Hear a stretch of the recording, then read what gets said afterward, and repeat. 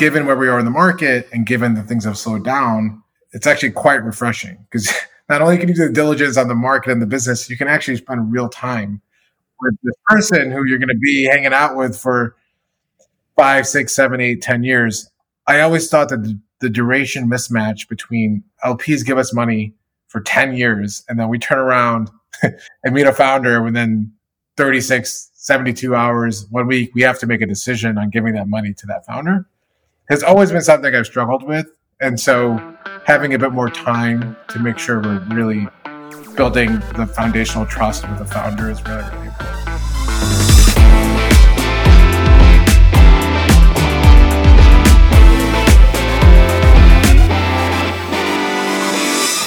Hello, everyone, and welcome to FinTech Leaders, a weekly podcast where every Tuesday we learn from today's global leaders in FinTech, business, and beyond. Coming to you from New York City, I'm your host, Miguel Armaza. If you enjoyed this conversation, I encourage you to please share it and leave a review on Apple Podcasts, Spotify, or wherever you get your shows so more people can learn from it.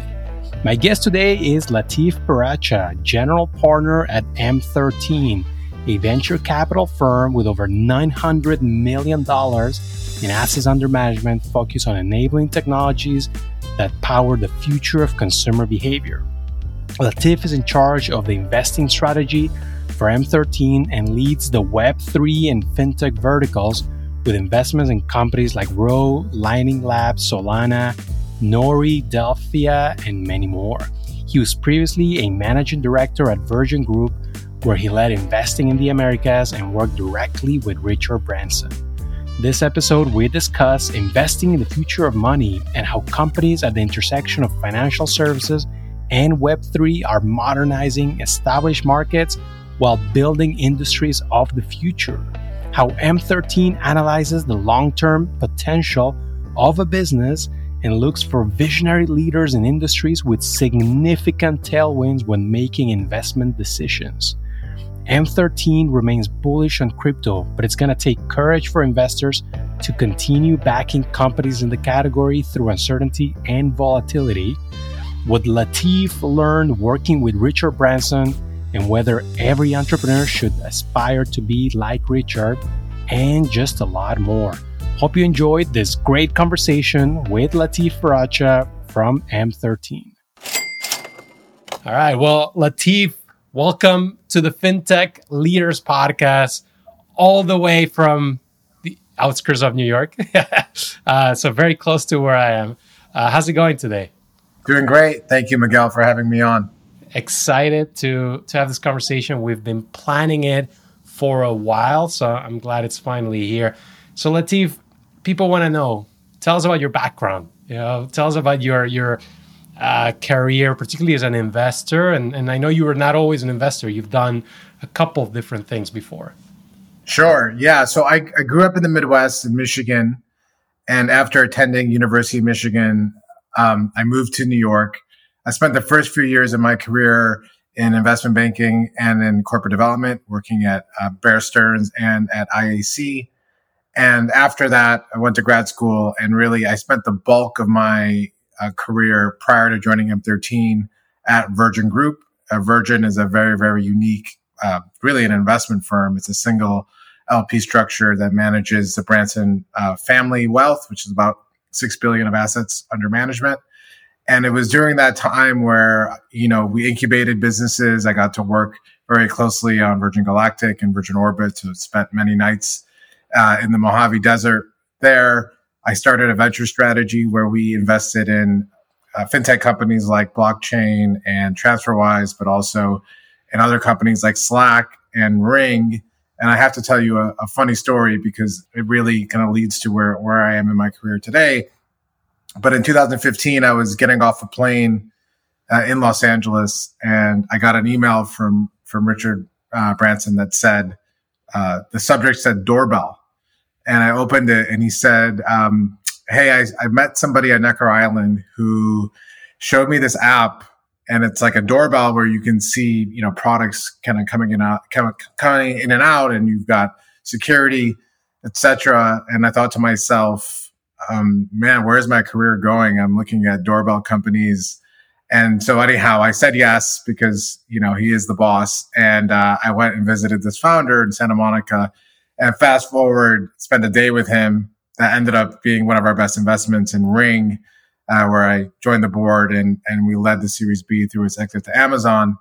And so I thank Richard not only for the opportunity to work for him, but for sourcing a deal that ended up being, very instrumental in my career, because through that process, I really learned, what it takes to build a company of that scale. And Jamie Siminoff, the founder, is still a very close friend and very, very mission driven. And that was something that really stuck with me. So after that experience, I decided it was time to really focus on venture full time. And that wasn't something that you can naturally do at Virgin Group. So I left in 2019 to join M13 to really help build the firm. Thankfully, Richard and Virgin are still close friends and are investors in our firm. And at M13 now, we've raised 2 funds since I've joined, the last one being $400 million. And we invest in the enabling technologies that power the future of consumer behavior.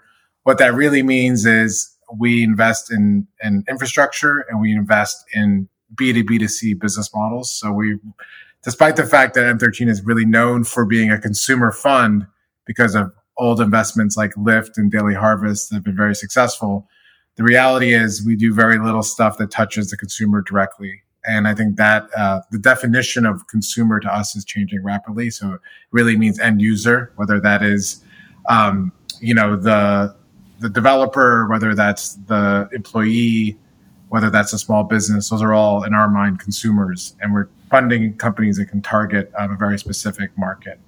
So not only are we very focused on being thematic investors across the future of money, which we'll talk about, the future of commerce, the future of health, and the future of work, we also very much pride ourselves on our propulsion platform, which is our support platform for our portfolio companies around data, brand, people, and operations. And we've got full-time, amazingly talented partners that focus on those verticals, including Christine, who runs brand and communications for us. And that's been tremendous value add for our companies. And it allows them to learn from the experiences that we've had and really have full-on executive support that can be both strategic and tactical as they go to grow their companies. Yeah, shout out to Christine for connecting us. What does M13 stand for? So people oftentimes think it's a Salvadorian gang. That's MS-13. That's not us. Or a British spy agency, which is also not us. The M13, in all seriousness, stands for Messier 13, which is it's a constellation of stars in the northern sky, and it serves as a metaphor for our firm, where we shine brighter as a constellation, as a team, and as a portfolio than we do as any individual. And so we're very focused on this always being team first. We don't do attribution at the firm. Everything is about M13 as a whole, and that goes all the way down to the way we work with our founders, where yes, you have a lead investor who will join your board, but you get to know all of the partners on an individual basis, and they all have something unique to add. And so it's almost more of like a hub and spoke model, where you get the circle that surrounds a founder, and we support them across all the talent and experience the firm has to offer. So, Latif, I was going to save this question for later, but let's bring it forward, and we'll talk about M13 in a second. But Richard Branson, you brought him up a few times. You worked with him. I think most of us know him as this very public, charismatic, bold CEO who's been very successful. What do you think is so special about him? Well, I think the biggest thing is he's tremendously optimistic, and what's interesting is he's not a venture capitalist by his background. He's an entrepreneur, but he thinks like a VC, which is, what if it goes right? How do we make this go right? And he has a tremendous ability to will things into existence. He has a tremendous ability to be resilient. If you look back at the history of Virgin, starting Virgin Atlantic to go compete with British Airways was not a very obvious thing to do, and the odds were very much stacked against him, just like any entrepreneur is building. So I think it is really that, that optimism and that tenacity, I think is something that is really, really kind of important. He also has a tremendous risk appetite. I would say almost an unhealthy risk appetite. So I've never seen someone who can absorb so much risk. I don't necessarily think every founder should have that level of risk appetite, but certainly, you need to be able to absorb risk. If you think about the probability that any one company is going to be a legendary company is just low. It's sub 1%. Yet there's founders every day that wake up and say, I can build that company. And you need to have that very unwavering confidence and belief in yourself. And so we look for that in founders. And they don't all have to be, Jamie Siminoff, I mentioned, is loud and he's brash and he's confident. And that is one type of founder. If you spend time with Richard, he's actually not at all like that. He's very soft-spoken. He's a great listener. And then we've got founders across our portfolio. I go and try to say which was the most successful founder, I think you have to be actually very careful around pattern recognition, because patterns are historical. They don't necessarily point to the future. So you have to be able to take your experiences and use them as inputs, but always kind of recalibrate how you think about, future leaders. Very interesting. So Richard Branson is going to do what he's going to do, but you're saying that not every entrepreneur. Yeah. The one thing I'll say about Richard is he, long before COVID, he had an interesting way of blending his personal and his professional life. And I think that is something, whether it's founders or VCs, I think generally this is a trend that will continue. The reason why I brought up COVID is because I feel like in COVID, a lot of people started working from home. And because of that, their lives got very blended together. Their personal and their professional, and there's a balance that needs to go there. But Richard's been doing that forever, and he'd call you on a Sunday morning, not knowing it was a weekend, kind of thing. And I think it's really important that, to be successful, you have to be able to blend your lives together and build really, really deep personal relationships with your VCs or your founders. I think that's really important. Yeah. I was joking that my birthday in New York looked like a fintech happy hour. So I've definitely blended the two. Yeah. So let's talk about the future of money, because you don't invest in fintech, you invest in the future of money, and that covers several verticals within the financial industry. So tell us about that focus specifically. I know you do a lot of other things, but let's talk about the future of money. Sure. It sounds more interesting, right, than fintech, but really we're good at branding things. But no, really, it does focus on generally financial services, and it is broad. It's done by design. That includes everything from traditional fintech, whether you're talking about B2B payments or even some consumer fintech, to prop tech. And we look at how these industries also are intersecting with Web3 as a theme. But really, we look for two major things. The first is our teams building software that can scale with a clear market in mind. So that market can be an established one, like medium-sized companies in the US, or it could be an emerging market like Web3 developers. And we look for teams also who are predominantly building their own infrastructure. And I think that's important because if you look at fintech over the last 5 years or even more, there was a real reliance on partner models, so banking as a service, neobanks, et cetera. And it's a bit counterintuitive because those models are great in the sense that they're asset light. But what that does ultimately is it I think, delivers very commodity type products. And so by owning your own infrastructure, you can build proprietary products and also drive, we think, long-term better margins because you can own more of the pie and not have to share that with all your partners. So I'll give you two examples. One company I would highlight is a company called Row, which I know you've met the founder Everett and spoken to him before. Absolutely. But they're really focused on money management and they're targeting mid-sized businesses in the US. They completely own their own infrastructure. That really wasn't the case when they started because that takes time and capital. but that was always their mission, is to own their own infrastructure, to have a single platform that lets them build to this future of self-driving finance where banking, remittance, payments, expenses, they're all under one roof and they're all by and large automated, which we think allows CFOs and finance teams to be more strategic. And that's a future that, we really bought into when we thought about investing in that company. Another company I would highlight is Lightning Labs. It's building their own rails above the Bitcoin protocol. I like to say it's the original layer 2. And the purpose of Lightning is to drive value instantly across the world and for pennies per transaction. So Bitcoin was always the core use case.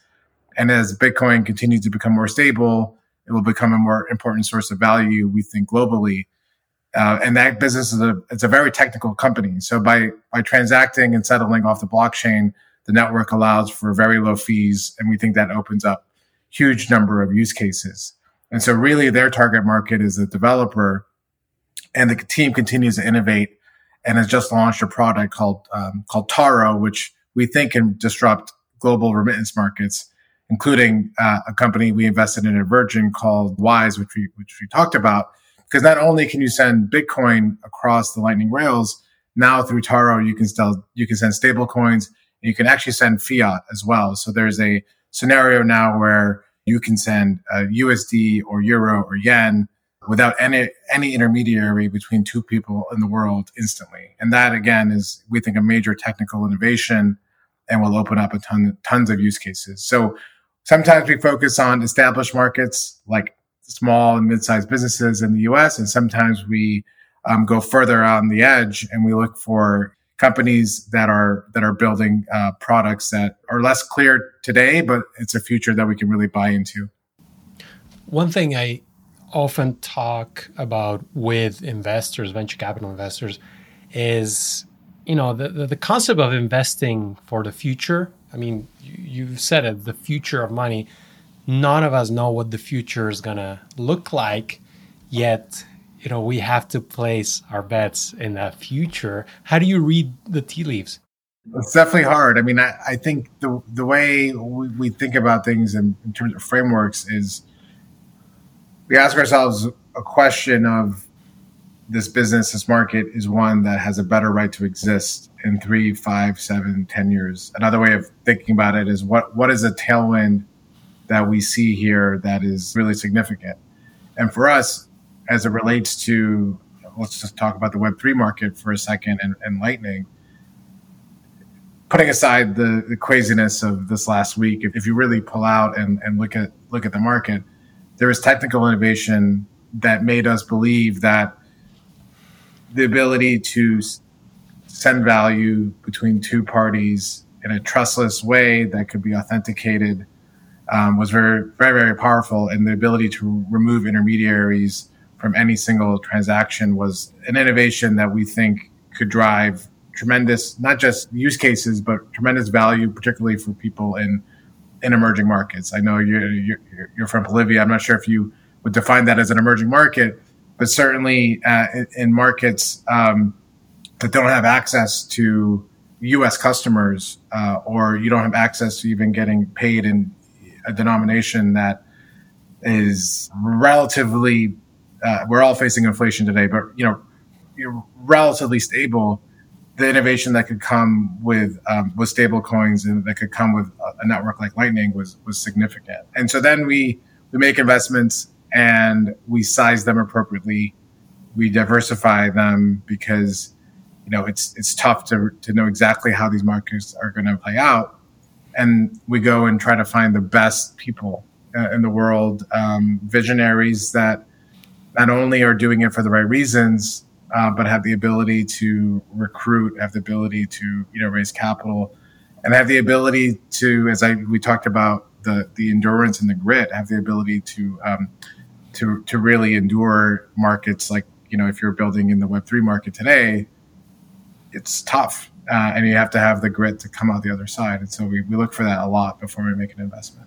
Yeah. So, Latif, I agree with you that there are use cases in the Web3 sphere that are really proving to add value. One of the companies that I always like to bring up, and The founder was a guest, as Mike Cagney figure. They're doing it themselves. But it looks like building this future is going to be extremely painful. You and I, it's going to be published in a few weeks, but we're talking on the week of the FTX collapse. I've talked to a few crypto founders. They're depressed. It's not a good week, right? First of all, what the hell is going on? How are you reading this whole situation? And yeah, what's next? How is this going to affect the market? Yeah, so there's a lot we could talk about on this one. It has certainly been a bad week, and having a collapse of a company like FTX with a leader who is considered to be very reputable and trusted is certainly something that's going to have ramifications for some time to come. I would say that the specific scenario about FTX, we don't have to go into all the details. I think it points a couple of things. There needs to be much better here in the US, much better regulation so that companies don't have to go offshore and be based in the Bahamas. And secondly, I think there needs to be just better governance. I mean, it's easy to play Monday morning quarterback, but the reality is there was not great governance around the business. And that's something that if there was, you probably could have avoided a lot of this. But if you take a step back, and again, there will be more fallout, but we're still talking about an asset class that's worth $850 billion today. That's after wiping out a couple $100 billion in the last couple of days.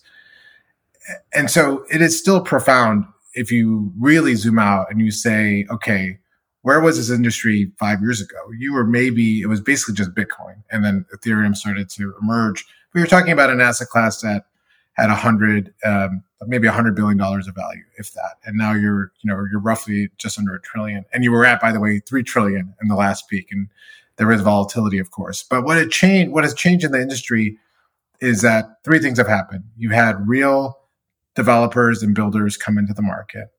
You finally had applications. So, DeFi is probably an area that's been talked about on this podcast before, is a real innovation in the market. And DeFi held up great in this last week. But also you've had NFTs and other applications that have really kind of gotten into to mainstream. And the third, which is the one that is going to take a little bit of work now, is you had real institutional money come into the market. That institutional money looked at this company, FTX, as a kind of a real flagship validation. And so that is going to take time to untangle, and that will just take time. But I really think at the end of the day, the reasons why people invest in this market are still very valid. I think this probably prolongs the downturn for this market. I think it will take probably even longer for it to come back to where we want it to come. But we are long-term investors. We believe that this is a profound market. And if you believe that, these are actually amazing days to invest. It takes courage. It takes a lot of courage. It's like when Ethereum got to 100 in March of 20, it took a lot of courage to invest in Ethereum.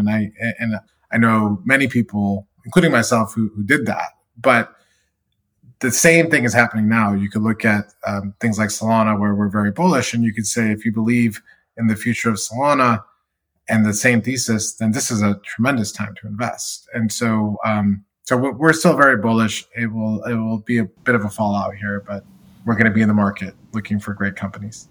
And you're not only investing in Web3 and fintech, but I was really surprised to see kind of the range of the boards that you've served in and the investments that you've made, and it's all across healthcare, telecom, direct-to-consumer brands, SaaS. So I'm a specialist. I do fintech only, and I don't know anything else. But how do you cut across all these verticals, right? I'm sure you have guiding principles for business in general, not just for a single industry. Jack of all trades, master of none. That's a dangerous trade. So that is true. I've done a lot in my career. At Virgin, we were very diversified, and I covered a lot of it. I would say over time, though, I have become more, more focused. And so fintech and Web3 have become a big part of what I do, as well as some, legacy and digital health. But ultimately, the frameworks that I use to make an investment are both qualitative and quantitative. They're both left brain and right brain. And that's why I think VC is such an interesting market, because you can't just look at a spreadsheet with a TAM analysis and say that you should make an investment. Clearly, you have to look at market sizes. But I look at the markets in two ways. I look at, market penetrating investments where there is a very large established market. We're investors in a company called Capsule in the digital health market. For you live in New York, you probably use Capsule as a customer. Yeah, absolutely. $400 billion market in pharmacy that's just ripe for disruption. So I look at that, and it's less than 1% online. So if you believe it's going to penetrate the market similar to e-com, that's $80 billion of value that's going to kind of transpire in the next several years. So that's one framing. The other framing is market expanding investments, where you look at a market today and you say it's a $850 billion market. Let's use Web3. And in the work we've done at the firm, we published a paper last year talking about crypto and the consumer. And we believe that this is going to be a $50 to $100 trillion market over the next decade plus. And so if you believe that in terms of an overall market, then it's like, okay, well, how do you break that down? How do you think about where to invest? And so we've come up with specific themes. And then ultimately, really, I think what's appreciated in investing, and certainly an area we talk about how we need to get better, is really, really, really, like, we do a great job at analyzing markets and business models and all this stuff, but we have to continue to improve on the way we think about founders and think about how we evaluate a founder. And I think it's an area I continue to focus on, because where I think I've gone wrong is that I've made the wrong assessment of a founder's ability to create value, because sometimes we invest in the right markets and the right business model, but the urgency and the grit and all those things that I had mentioned earlier are not there, and that doesn't work. And so really really honing in on the founder is really important. And given where we are in the market and given that things have slowed down, it's actually quite refreshing, because not only can you do the diligence on the market and the business, you can actually spend real time with this person who you're going to be hanging out with for 5, 6, 7, 8, 10 years. I always thought that the duration mismatch between LPs give us money for 10 years and then we turn around and meet a founder within 36, 72 hours, 1 week, we have to make a decision on giving that money to that founder, has always been something I've struggled with. And so having a bit more time to make sure we're really building the foundational trust with the founder is really, really important. Yeah, no, I like a lot of the points, and especially the market expanding businesses that are in markets that are expanding, I think is particularly interesting, because a lot of people, for example, didn't invest in Uber or Airbnb because they thought the TAM was too small, right? Exactly. The TAM was too small. I was going to bring up Uber, but even Airbnb, I mean, it's much bigger than the vacation rental market could have ever been valued at, in terms of people using their properties for space. And so you've got to think bigger about these markets. And to me, the next Airbnbs and Ubers are going to be token-based networks. And by the way, this isn't a view that's completely shared across the firm, but I believe in this, that there will be token-based networks that will come out of Web3, that are global, that are powerful, that are brands that we will know for the rest of our lives. I think the game is over in consumer for traditional download an app and it goes global. I think that's over. It will be something completely new. And so we spent a lot of time thinking about that and thinking about token economies and token networks. We were in a company called StepIn, which is a fitness application that went for Web3 went huge. It was 5 million monthly actives, 1 million daily actives, which again, compared to an Uber and Airbnb is a drop in the bucket, but for this market is big. And I think in the next upcycle, it will be 100x that. So you'll get things that will be 100 million to 500 million. So, you mentioned, for example, that you have views that are not shared widely across the firm. And that means that, you and everyone else, when you're making an investment, you got to have conviction and you also got to own up to it if it's a mistake down the line. What are some of your experiences, kind of learning from personal mistakes? Yeah, well, first, let me make a point on the not always agreeing, because it is important that you have really good discourse at the firm and investment committee. And we're not a consensus driven firm where you need to get majority to get a deal done. But there are often times where we don't agree. But we have this principle that once we approve a deal, we're all in. We all commit and we all do all we can. As I said, we're like a hub and spoke model. We all support that company with all that we have. So I think it's important to say that. And then we are diversified. So if I have a perspective and want to invest behind those companies, we are not going to be putting half the fund into that theme because we've got a lot of themes and we have partners that are deploying across a lot of those themes. So there's a natural hedge on that. But to your point on mistakes, there's so many. I don't know where to start, but I will say the one thing I will always try to remind myself of is the most you can lose is your invested capital. And so you can only lose 1x. And if you're building a diversified portfolio, if you actually look at it, because I've done this recently where, we've got companies in this market that have struggled. And I say to myself, man, if this $5, $7, $10 million investment doesn't work out, like what is that going to do to our fund returns? And you actually start to look at it, and it's actually quite minor because you've got a lot of companies. And so I think the mistake I've made, and I think it's very human nature to focus on the loss and loss ratios. And there's a real aversion to loss. And I really try to remove that from my thinking when I'm thinking about an investment. And I'm really thinking about the mistake that I think oftentimes I've made and others can make is that you invest and the opportunity wasn't big enough. That's where I think you can go wrong.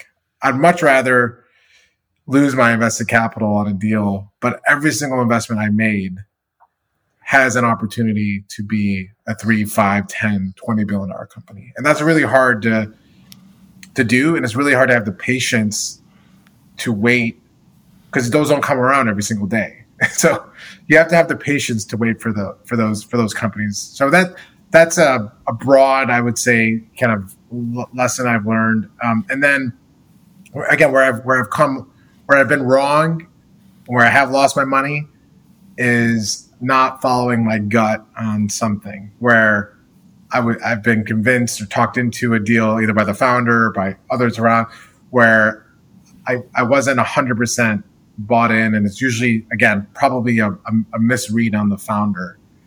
And so we often have the saying, if it's not hell yes, it's hell no. And so sometimes it hasn't been a hell yes, but we've done the deal, or I've done the deal. And that's just a wrong framing. So, yeah, that conviction is important. Latif, before we go, I want to ask you 3 quick questions. I find it interesting. The day of a venture capitalist, can be, it's not the same structure for everyone. Your ideal weekday, how does it look like? Get up at, this is probably more detail than you were looking for, but get up at 5:30. I get an hour and a half. I get my coffee at 6 a.m. kind of awake. I get an hour of reading in and time to myself. My children get up I got 2 young boys who are 3 and 4 who mean everything to me. They get up around 7-ish, get them to school by 8, and get about a 45-minute workout in after that. And then I try not to have any meetings before 11 in the morning. And so I spend the whole morning alone if I can. And that allows me to read. That allows me to get one thing done. And that allows me to deal with fire drills because founder has an issue or something comes up. If you're back-to-back stacked, it's very tough. So that's what I spend the morning with. Doesn't always work, but that's ideal. And then I spend the afternoon in the city, effectively no computer, just meeting people and getting ideas and taking notes and inspiration and learning things. And then, get back home, get my kids to bed, and then I spend an hour or two working again before I go to bed. So that's kind of the day. Sounds like a good day. How about a weekend? Weekend, I don't want to come off as a workaholic, but I can't go the whole weekend without doing some work. So I certainly find time. It's usually for more long form reading and things like that. But otherwise, just time with my kids. And I also think physical health and activity is really, really important for my mental health and for my balance. And so, probably 5 days a week, including more on the weekend, I'll do a long run and I'll do something that really allows me to break a sweat, get my heart rate up. I think that's critical in our jobs. As you know, there's a lot of stress and with the family, it's really important that you keep that kind of alone time and get some physical activity. And finally, Latif, what inspires you to keep giving your 110% every day? So other than my family, which, as I said, mean everything to me, I think in the professional sense, the two things are, this job that I have and you have are just tremendous. We get to hang out with entrepreneurs who've not just brilliant, but they have the risk appetite to bet it all on what they're doing. And that is very inspiring. And you get so much intellectual stimulation from being around people like that and from reading and learning about markets. So that is inspiring. And the other thing that I find very inspirational is our team at M13. And of course, I learn a lot from all of the partners, but it's really the team that we're developing, the associates and the principals and the analysts, to see them grow and I think sometimes, wow, when this or that person is 30 or 40, imagine like how deadly of an investor they're going to be.